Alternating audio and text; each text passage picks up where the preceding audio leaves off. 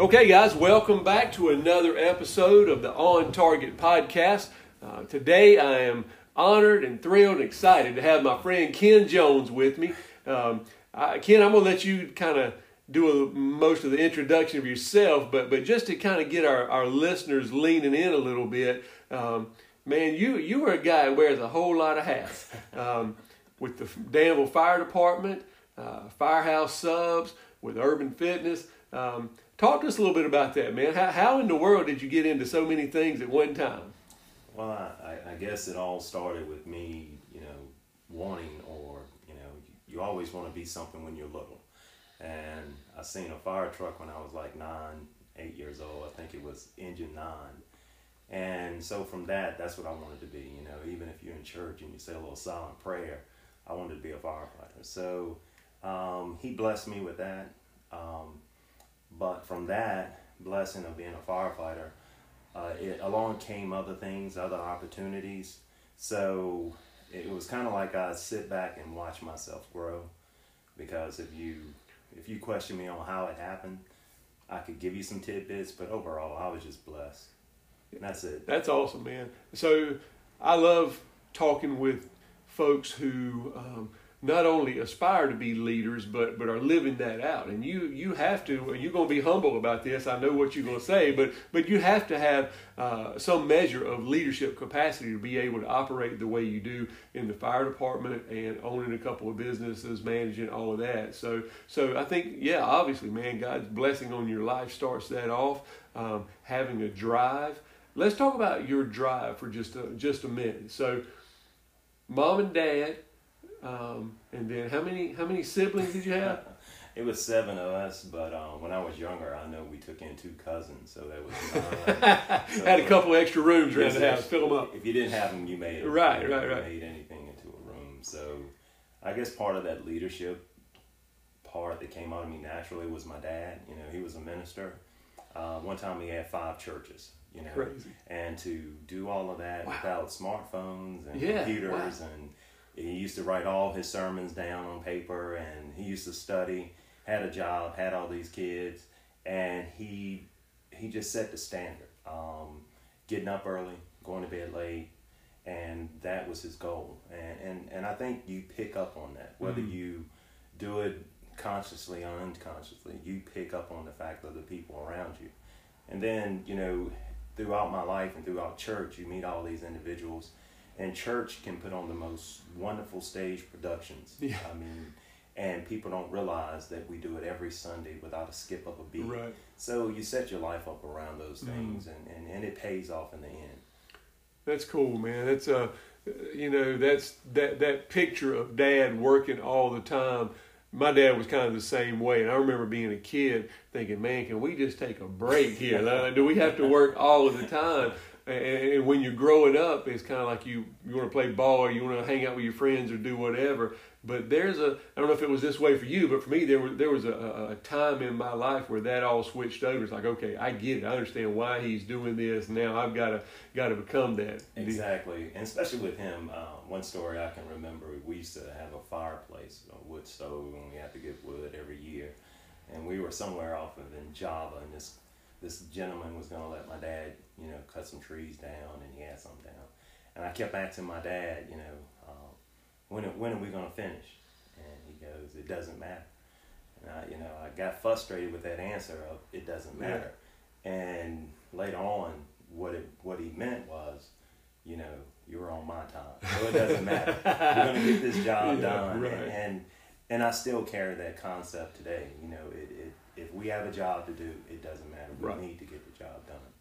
And resources is always a big thing. Even that's with good. You, every Sunday you have to get a job done. Yeah, that's right. And you plug your resources in it. So no matter what anybody say to you, at the end of the day, Jeff Lynch has to get the job. Yeah, well, and I think that concept of a kid is that when I get finished with doing this thing that I have to do, I can go do something I want to do. Exactly.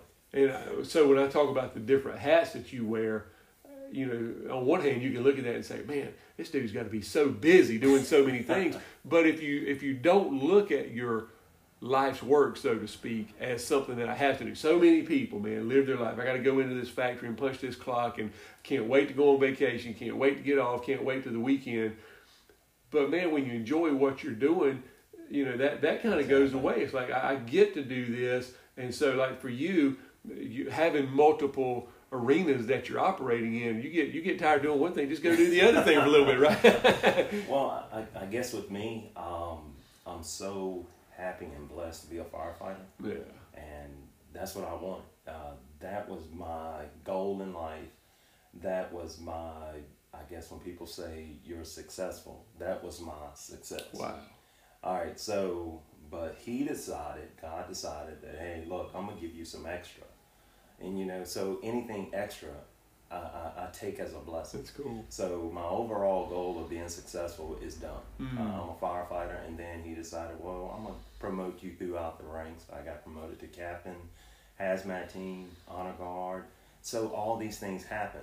Now, the other part of it, and we've talked about this before, I feel that he used me as collateral damage. And we talked about that. I think I wrote a little story to you about that. Is the fact that he uses me to bless others. That's good, man. So I'm his, you know, in the military, collateral damage means that we may attack this certain area, but there may be damage throughout just to hit our target. Right. So I'm his target, and anything that happens around me is him blessing other people. That's around so me. cool, man. I love that. So I'm always considering myself collateral damage, whether it's employees, whether it's I can give to a charity or something like that, and that's just that extra that he's doing. Because again, if I step back and look at myself, I just see Ken. And people introduce me, and I'm still going, who are they talking about? You know, well, but I will agree with you on that, man. The time that I've known you, that's what I see. I mean, you don't go. You're not trying to make some big deal of being a generous, compassionate person. But even before I really knew you, man, I'd come into Firehouse Subs, and you always greeted me like I was a brother, and you were always very kind to me. And I see how generous you are to other people. So I get what you're talking about with the collateral damage. You know, you got a job, and you go into somebody's house is on fire or whatever. That's the mission. We got to take care of that. But in the process, how can I help other people along the way? And it's a great way to live your life, man, because a lot of people are influenced along the way. So you talk about your dream as a kid being a firefighter. You've been doing that for a while. How long you been in the fire department? 33 years. That's crazy, man. Can you believe that? It doesn't even seem like it. I remember when I first got on the fire department, I had to switch station to Station 2. I didn't even know where it was at, so I had to call my cousin. Where's Station 2? He said, Hind Forks Road. Where do I go to work today? So I found this station, and I walked in, and after everybody introduced and we sat down, we were getting ready to eat lunch, and one of the guys, he was our engineer there, Gerald Yates. I said, how long you been here? And he said, 17 years. And I was like, good day, man. Why you stay here 17 years? Now I got some young kid walking in looking at me, and they're going, why are you here? Yeah, You know, so, right. But again, it's something I absolutely love doing. I mean, I think this is something that I was actually built for. Yeah, I see that, man. You are absolutely built for it. That's a great way of putting it. What would you say some of the highlights of being in the fire department? I guess, you know, I've had a couple of rescues where, you know, you're on scene and everybody's screaming, and you know, I remember the mom being out. No, the mom wasn't there. The grandmother was there, and she was saying her son was upstairs, and you know, I tell you, we went upstairs. We couldn't see anything. I know Captain Finkner, he was up there, and was a little boy laying on the floor. And just when I got the child in my hand, and I knew I had to go like 2 bedrooms down, go down some steps. But again, you can imagine this without ever being in that house before. Completely dark, heat, smoke, lights, whatever. And that was like a moment of clarity. It was like, you know, I know that, you know, I guess I give all credit to God.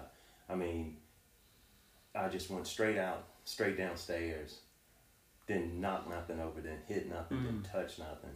And when I got to the steps, it was Gentleman Chris Key. He was outside. I think he was driving engine 3. And to see that moment, and for that kid to survive, because you got to remember, I had on turnout gear, right, air pack, mask, everything. And this kid, and he did receive burns. He ended up in Chapel Hill Burn Center. Wow. And I'll tell you one of the coolest stories. I've had great leaders in my life, and one of them was Captain Finkner. He lives in Chatham. But we all went to see that little boy in Chapel Hill. And I can remember going in his room and just thinking to myself, we said a little prayer, and he was all wrapped up. They did the skin grafts, things like that. And we were walking out, and he taught me something that day that I carry to this day. Even when I was in the hospital with COVID pneumonia, the nurses started clapping, and he made them stop. He told them stop. And I was like, that's kind of rude. And he started clapping for them. Oh, wow. Because he said, this is what y'all do every day. Man, how cool is that? And that right there has been like a life lesson for me.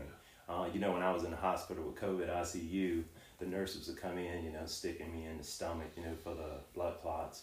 And sometimes it would just hurt so bad. And they would say, I'm sorry. And I would say, no, this is not your fault. You're doing this to make me better.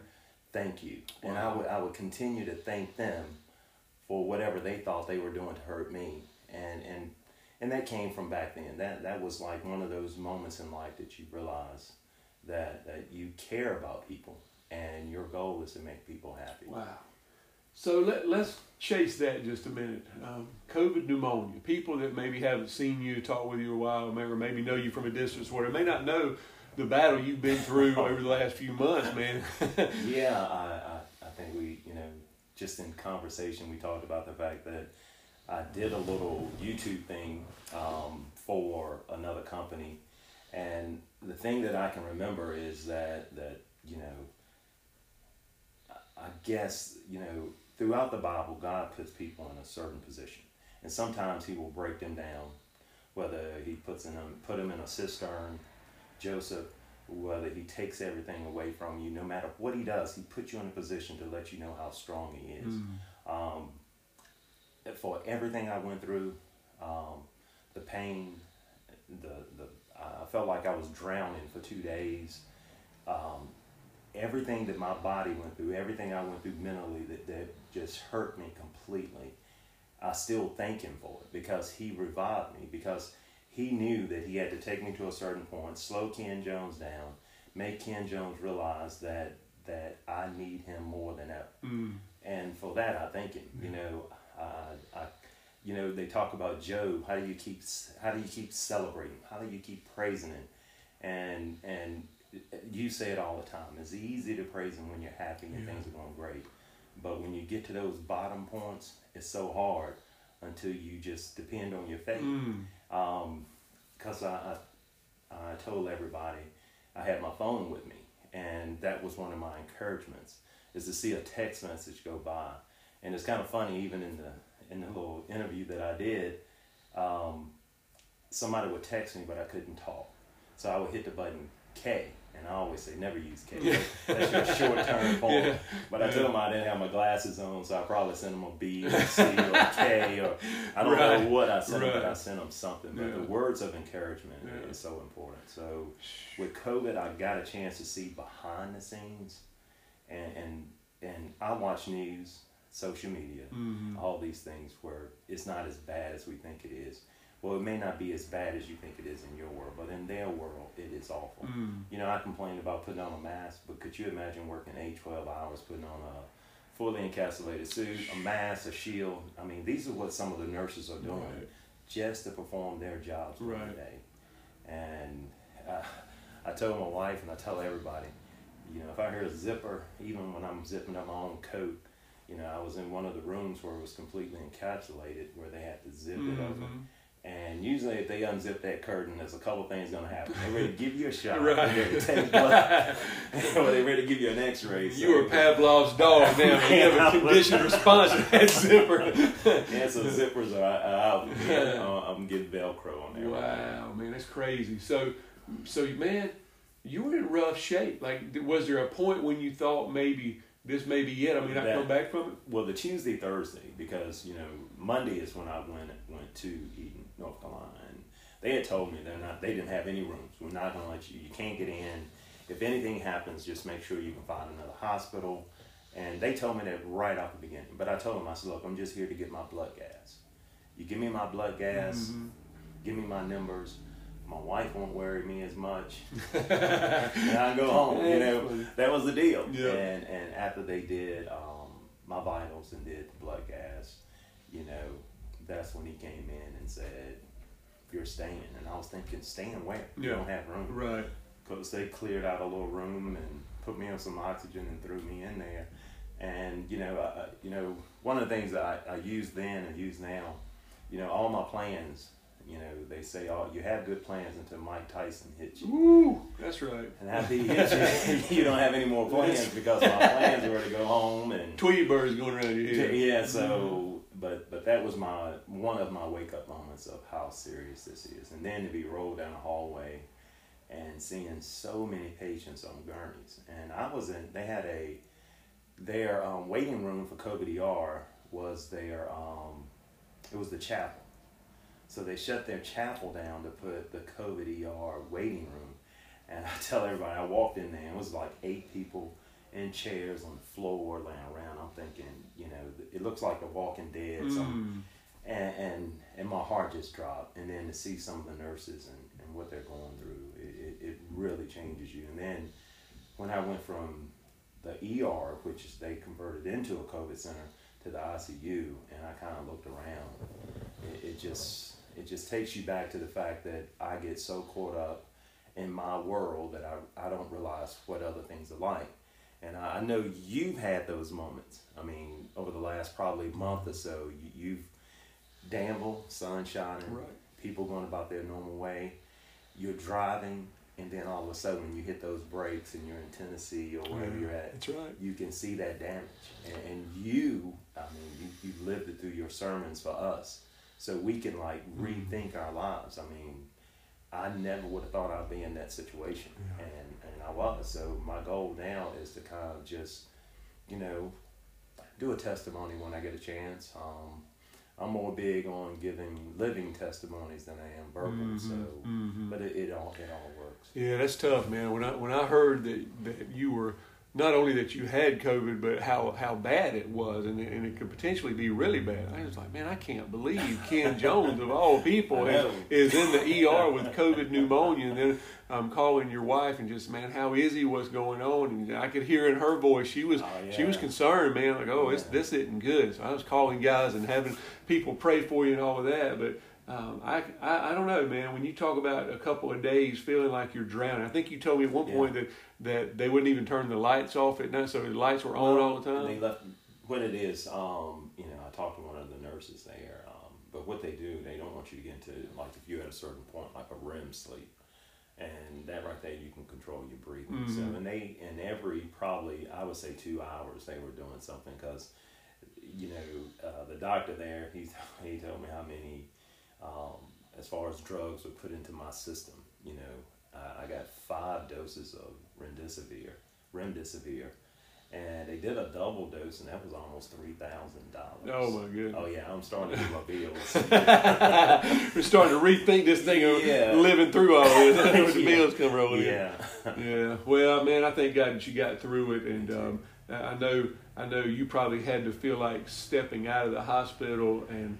It probably feels like, in a new skin and in a new world and seeing things in a different way, I'm sure. It is. That's good. So,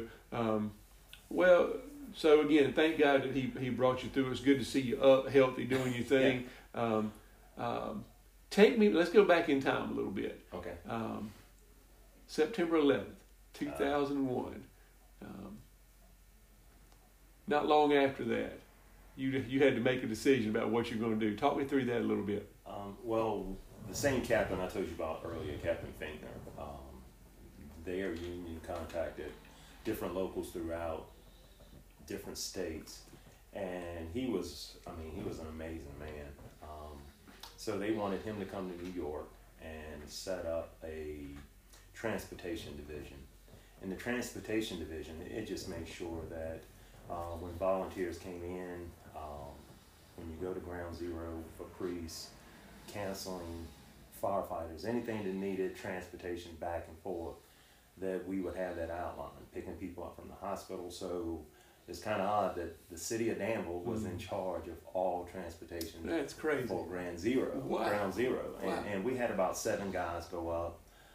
And then, of course, you know, like anything, the longer you stay, the more your jobs change. So, so I finally, when I got ready to go up there, I had to get on the train. And, you know, at that time, you know, if you didn't live at that point in your life, could understand it, it was a true time you could actually feel like an American. There was no color boundaries and things. That's right. Everybody was praying for each other and trying to make this world better. Kind of say we all had a common enemy instead of each other. We had something else to focus on. So I was at DCC and I was taking a class. It was creative writing or technical writing, and I told my teacher at the time, or my instructor, professor, I said, look, I got to go to New York to Ground Zero. And I said, so I won't be here for 2 classes. And I thought she would say, great, I appreciate you going, thank you a lot. And she said, all right, well, your first day you get there, write a short story of what you see. But, you know, 20 years later, you know, we're on the 20th year, I got a chance to read that story aloud for the first time in 20 years. That same little, and I got a good grade on it. I don't know if because she read it and seen, but the horror part of it. But in that story that I wrote for her, the little short story I wrote for her, I told her that, you know, things happen so quickly. When I got to New York, Penn Station, somebody was waiting there. They took me to Port Authority, took me to FEMA. They had already done background checks, got me my federal IDs, my credentials, got me, I mean, I had so many things hanging off my neck. And so after all that was done, it was about 5 of us got in a van and we went to Ground Zero. And again, you know, you've seen those disasters on TV that you saw. And it's easy to watch that TV and disconnect yourself. Right. But when you actually see it live, can't imagine. It's unreal. You know, one part of my story that I wrote in that little short story was that I can remember that fire truck that they showed that had all the candles and flowers on it of the engine company that went in. And I can remember seeing the flag, the big American flag. And all that was like deja vu because I felt like I seen it even though I saw it on TV. But the mass destruction that went on for city blocks, I mean, you couldn't see the end of this thing. And something that I didn't put in the story, but after you see that, you're completely changed forever. I mean, you just can't unsee certain things. And we were riding back to the hotel. I think I was staying in the Sheraton, like on the 39th floor. So we were riding back, and I can remember seeing a Catholic church and all the kids playing. And Mike, he was from Canada, and I looked at him and I said, that's about the only normal thing I've seen is those kids playing. Wow. And Mike looked at me and I can tell, and then that only part that he ever started crying was that. Yeah. And I said, you all right? He goes, nah. He said, I said, what's wrong, Mike? And he goes, those are the orphan kids. That they can't find, you know, overseas or whatever. And they took them to the Catholic Church. Oh my gosh. And that the reality of that hits you is the fact that, you know, that collateral damage we talked about. I mean, damage is damage, whether it's good or bad. Damage is damage. And to see those kids playing and not knowing what's going on and who's going to contact them. That's good, man. So that the whole process was amazing, sad. I told somebody, you know, even in the story, I told them, I said, probably one of the most honorable moments of my life. One of the barrel chiefs came down with like the union vice president or something, and he said, who's over transportation? And I was like, I am. He was like, we got a job. And I was, what's the job? And he said, we want you guys to deliver the helmets to the fire station of the missing men. That way when the family comes in, they don't just have a locker, they'll have their helmets there. And you know, and that's one of them jobs you don't want to take. And of course, you're looking at 20 years ago with GPS. I remember having a map. Yeah, right. I had to go to Flatbush. Oh, so I went to Flatbush, and it's like 9:30 at night. We get there, and I'm with a guy from Portsmouth, and the fire truck is leaving. And of course, you know, I know the fire structure. Captain sitting on one side, engineer, firefighters in the back. So I go over to the captain and I tell him what we're doing. And I told him, I said, he stopped everything.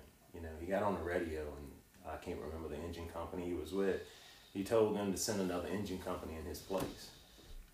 And he pulled back in the station. And so me and the guy I was with from Portsmouth, we couldn't figure out what they were doing. So the captain said, y'all come in, and I want y'all to drink some coffee. I want you to fellowship a little bit. And we're going to tell you about that guy that you brought the helmet for. Oh, wow. You know, I don't want this just to be you. And I told him, to me, it's not. I'm not just dropping off a helmet because I've had that kind of helmet on. And I can imagine what he went through or what you guys are going through. And so they told he was just this neighborhood kid that just coming to the fire station, wearing them to death. And then later on, he ended up being a firefighter there. And of course, one of his friends were there, and he just went straight to the building and, of course, didn't make it out. So all day, I told people, I said, I wasn't a coffee drinker until I went to New York. Because we started that morning, and by the time we delivered all these helmets, you know, I was drinking coffee at every one of them. But I had to listen to the story of these guys, and I think that's important. That's so good, though, because it's easy to hear numbers and statistics and how many people perished and all that stuff. But man, when you, for anyone who has not been to the 9/11 Memorial in New York, have you been to that? Yeah. Oh my gosh, man! I mean, the museum and going through and hearing the phone calls and seeing the relics, and for people like us who lived through that and remember where you were when you saw the planes crashing in, it's unbelievable. Some of the guys, you know, me and Captain Billy Scares, you know, we went back a year later because when we went back, we ended up staying at Marine One, and we built kind of a friendship with those guys. In fact, you know, 9/11, we were texting some of the retired guys that we had met then, you know, cool. and sending pictures and stuff. So you build those long-term relationships, and, you know. So no, that's awesome. Pretty But neat. just to draw a parallel, not that there's any similarity in what you did with that and some of these trips I've been on recently, but man, one of the reasons that I like to go on these trips with God's Pit Crew or disaster relief and all these things, you're going to try to help people and you get a chance to help people and all of those things, but you never know what lasting effect is going to come out. And like you can't anticipate what you're going to learn and what you're going to experience while you're there. And I would encourage anyone. There's just something that happens when you get away from home, not for vacation, but you get away from home and you leave and go somewhere with the mindset of I'm going to do whatever it takes to help someone, whether it's a flood or a fire or a bombing or whatever it is. Man, you nailed it, man. We are a better humanity when we're focused on other people and exactly. You know, we're focused on helping each other and common enemies. So that's really good, man. Well, man, I know you and I can talk for days on a lot of these subjects. So I want to take advantage of the time that I have with you. Change gears again. You're in this spot in life right now where the word dad has a couple of different meanings to it. So I'm a dad, you're a dad. Hopefully a lot of folks that listen to this will be a dad. Let's talk a little bit about being in that middle spot of you have a dad and you are a dad. What can you tell me about that, man? I guess it's challenging. You know, we talked earlier about my dad and him being a minister and having different churches and building churches and just that was, I guess, his focus of life. And to grow up with him, see him, and then, you know, it's like all things. With age comes change. You know, memory loss, slight dementia, different things.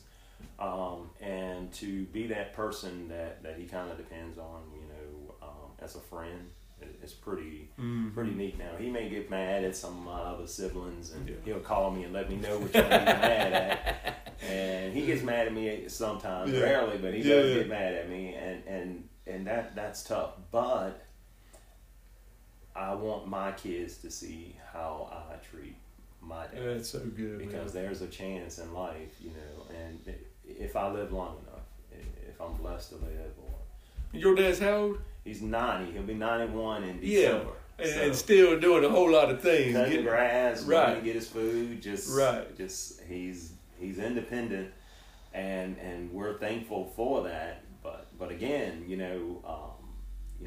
we all have to go through that circle of life, and so I guess if I set the example for my kids, maybe they will take on to that. That's good.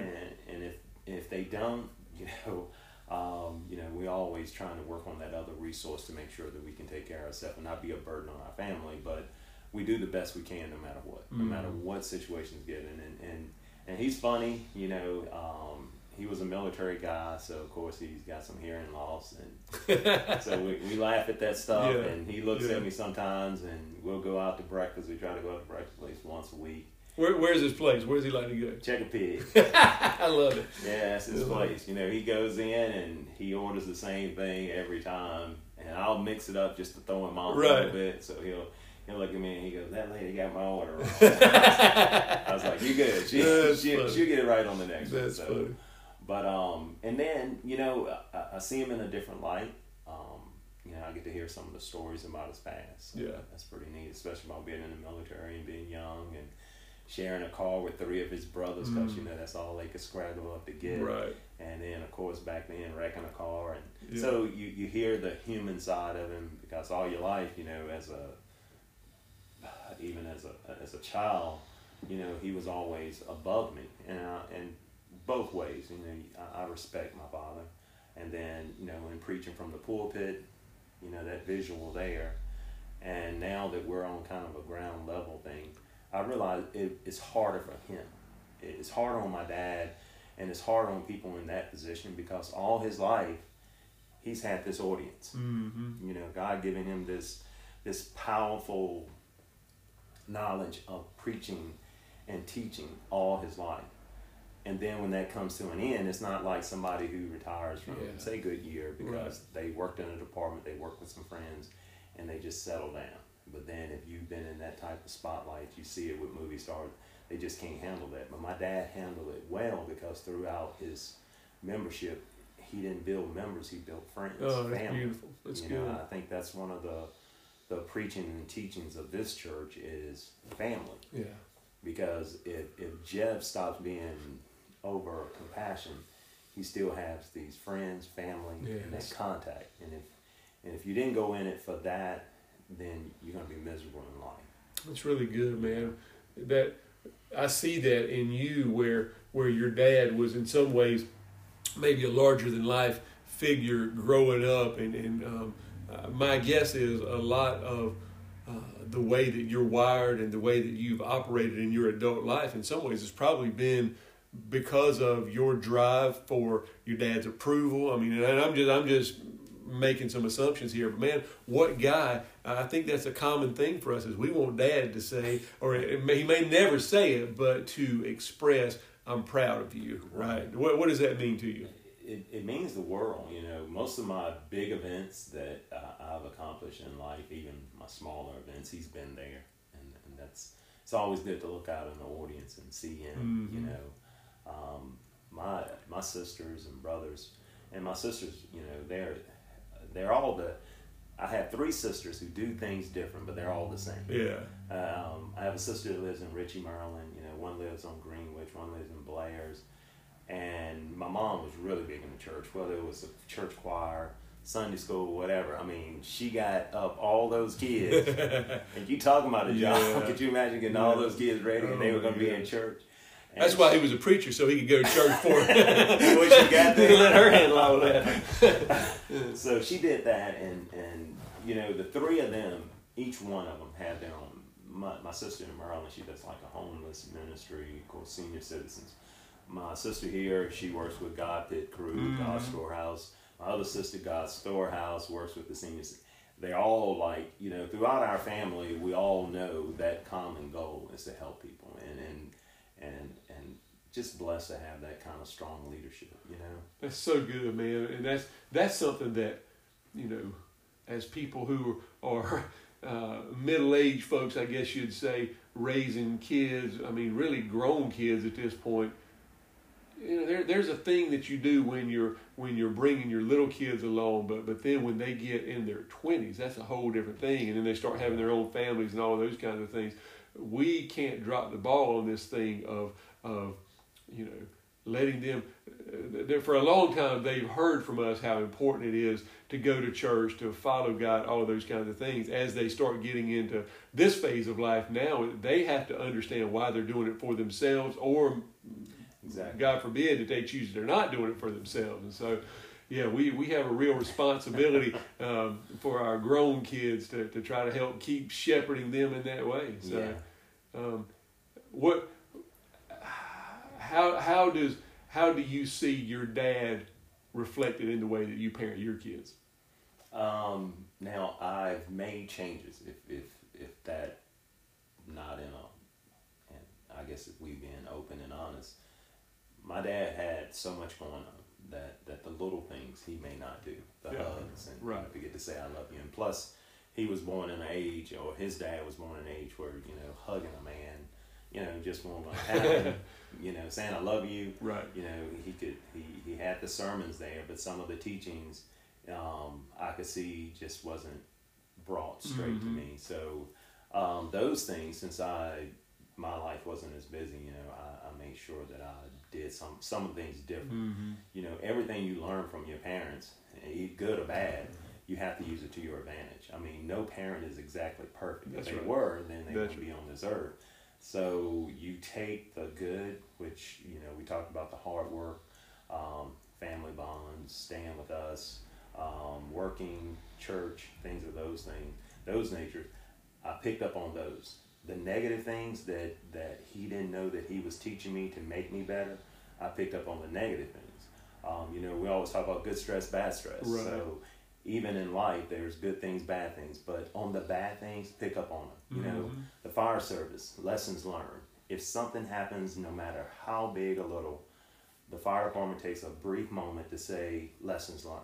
How could we have done this better? In our minds, because, you know, most people who see firefighters fighting fire, you're like, oh, they put it out. That was awesome. You guys are the best ever. Thank you so much.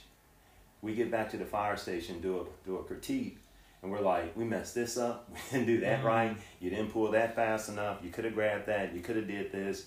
How can we do it better?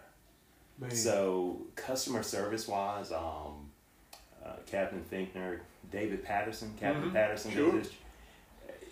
I'm going to tell you what, you talking about teachers. Oh my God, when I first met those guys, customer service, I can remember Captain Brown changing a tire for a lady at Walmart, and the chief comes over, or somebody came over and said, don't you do that. And somebody said, would you do it again? Yeah, do the next one comes. But that customer service grows with what we learn, not with what we do. It's what we learn. You know, when I first opened up the restaurant, I would get people all the time say, well, hey man, I was going to tell you this was messed up, but I didn't want to tell you because I said, listen, I'd rather for you to come up to me every time and say, look, you didn't do this right. You didn't make that right. You missed that. I don't want you to walk up and tell me how great things are. I said, because if you tell me the little things that we messed up on, we can correct those and make them better. You know, every day we're looking to improve and better our lives. That's everybody, good. Whether you do it knowingly or unknowingly, we're trying to do better. And trust me, I got to reboot every day. I mess up. Every day I mess something up, so I got to reboot. You know. So I'm gonna recap a few things, man. Okay. I said I love to look at things from the leadership standpoint, but man, some of the things you're bringing out, just the way you live your life, just the way you're operating, managing multiple venues, doing a lot of different things. What not only what I'm hearing you say today, man, but what I see you doing day in and day out. That whole thing of collateral damage is so good. Living your life in a way where not only are you focused on the task at hand, but how can I leverage the task at hand and see what's going on around me and help other people. So in a restaurant business, I mean, people are going to come in and they're going to order what they order, but it's the experience in the restaurant, right? It's the friendliness in there. It's the cleanliness. It's the, you know, getting a good deal, value for your money, all those things.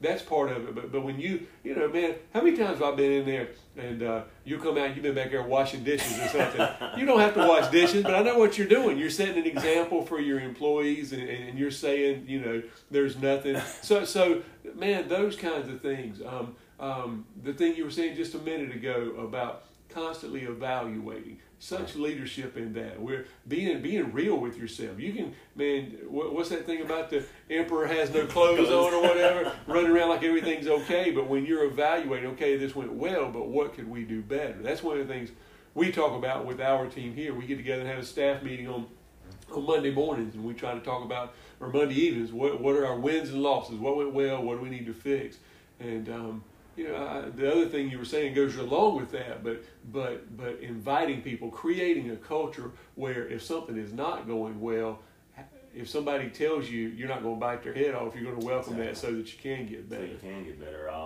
You know, everybody, washing dishes for me is, you know, I've been, you know, DCC, I took that small business class, took some classes, Firehouse Subs, all for different classes, but the most, and I know this is not textbook, but washing dishes is probably one of the most knowledgeable things that you can do in a restaurant. Yeah.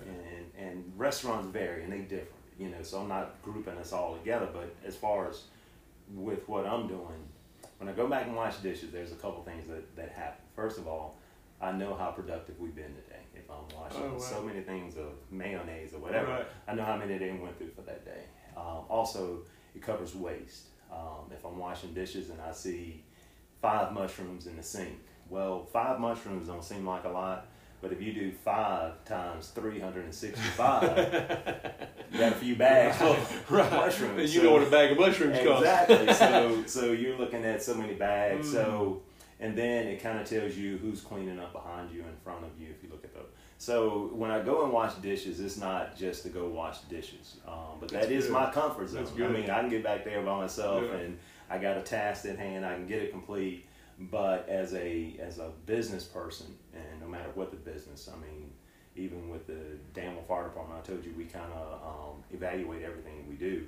So that's my evaluation point. But also, I think it's important for somebody to walk back there and see me washing dishes. If I know it's funny, you know, my son runs the restaurant, and, you know, we're kind of like part owners, and somebody had come back there he didn't hire, I hadn't met because I've been gone for a while, and they were like, well, you're not supposed to do that way, and I'm thinking, okay, you don't even know who I am. Right. But it's all good. I'm going to take your advice. Awesome. I like the fact that you're looking and listening. Yeah. And then on the other hand of it, when you correct somebody, you got to make sure they understand the big picture. You know, a lot of people don't take criticism like they used to in the past because it's a corrective action. Right. You know, policy is set up to take care of that. But when I walk up to somebody and I say, hey, you're doing this wrong, please don't do that no more. And usually I take like a brief moment to explain to them, look, I'm not doing that to yell at you, fuss at you, correct you, whatever. I don't really fuss or anything like that. But I'm doing it for the guy next to you that needs that paycheck. If it's done right, people are going to want your product better. So when I tell you these things, it's just to make us better. I said, you may not want a paycheck, but that gentleman needs a paycheck, you know.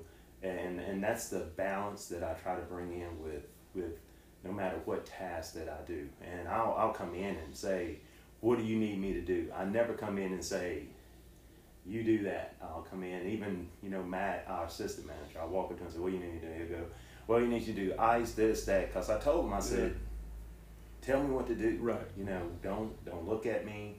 And, you know, my wife knows me better than anybody, and she knows that I'm task-oriented. Right. And that's probably one of my biggest problems. If I see a problem, you know, don't explain the problem to me. For 30 years in the fire department, we see a problem, and our job is to mitigate it. The problem didn't happen. It ain't nothing you can do about that problem. But your goal is to stop the problem from happening and then mitigate the scene from there. And if you live your life like that, you'll find yourself in less arguments. If you walk out there and somebody's cutting the grass here and they run over a piece of paper, and you walk out there and you tell them, you ran over that piece of paper. You didn't have to. They had to spread all over there. That paper, so you done wasted the time to either walk out there, get the paper up, and then go, hey, just be careful. and walk away. Yeah. You know, but if you keep explaining what the problem Right. is, it ain't gonna go That's away. right. It's That's still right. there. So I know that's a small good. way of looking at it, but it's a big way of looking at it too. And I'm glad I do that. I think that's important to me to kind of look at a problem, know the problem's there. It's not going away, but I can stop it, slow it down, and then mitigate the problems around it, and then move on, and then do that little evaluation to make sure it don't happen again. Yeah. But when, I mean, you have to realize that at one point in your life you were just one person, but you're not just one person anymore. You're a husband, a dad, a son, an owner, a manager, a captain. I mean, you know, all of those things. And so when you're setting that example, man, where you are right now. And I think this is true for a lot of folks. I mean, if we get caught into this trap of thinking my actions affect me, it's a whole lot more than that, man. Because people, would you agree that people are watching? Take yourself. I don't think you wake up in the morning and you go, I'm Jeff. You wake up in the morning and you say, I'm me, and you walk out that door. Nobody can spend time all day trying to be a certain thing. Right. If you're not Jeff, then things are not going to work right. That's right. You know, like I said, when people introduce me and say a leader, this and that, I don't feel it. I promise you, it doesn't register with me. Every once in a while, I'll get a glimpse of it. Like somebody will take a picture or say something, or I'll see myself in a certain situation, and I go like, "Ooh, that was me." Yeah. You know, and you know, I guess we were watching you on TV and watching your demeanor preaching, and that has always fascinated me, even with my dad. You know, I'll get up to speak sometimes, and those butterflies and I know, you know, that's not me. Yeah.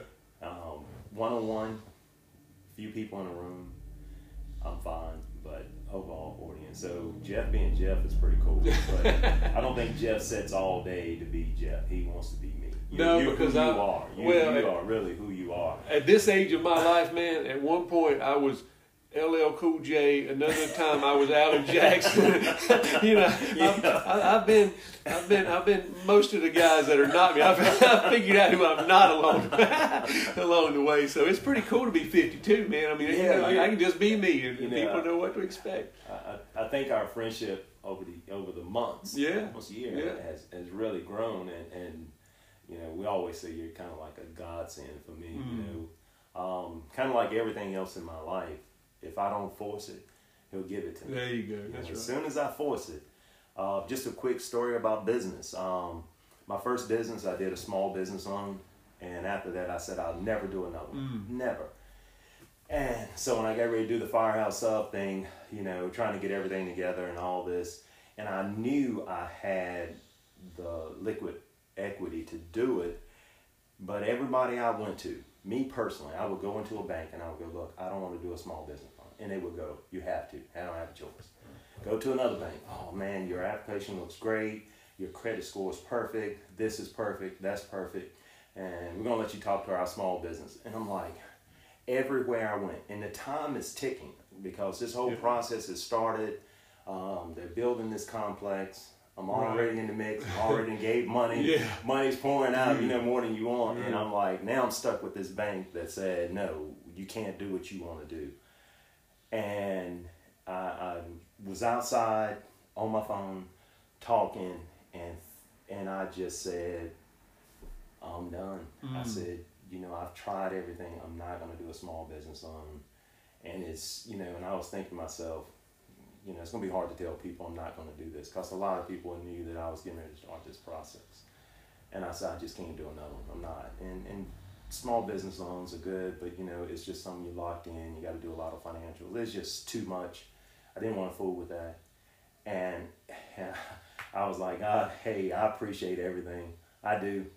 You know, I'm on the porch talking like a madman. You know, hey, God, thank you, but this just wasn't meant to be. So I walk in the house. And I come back outside, and I'm like, well, who do I tell first? This is not going to happen. I'm sitting there thinking. And then my phone rings. And it's somebody from American National Bank. And they was like, Ken, if you ever need a loan or something like that, why don't you just call us? I said, well, I don't like doing small business loans. I said, I've done one, I'll never do another one. And he goes, I never said anything about small business. He said, you come over, and he said, we got to know you, heard some people talk about you, some of the things. He said, we can make it work. Oh, wow. So, you get off the phone and your awesome. funny aha moment is like, why don't you do that? Yeah, right, You could have done that 2 weeks ago. He's probably thinking you could have too. You've been banging your head on this thing. He's up there laughing at me going, you could have done that 2 weeks ago. Yeah. But yeah, it happened like that. And I'm telling you, that time frame I just took you through, that moment of me saying, hey, I appreciate it, walk back on the porch, and I mean, I could see myself on the porch looking, going, who do I call first? And by the time I walked in, walked out, I got that phone call.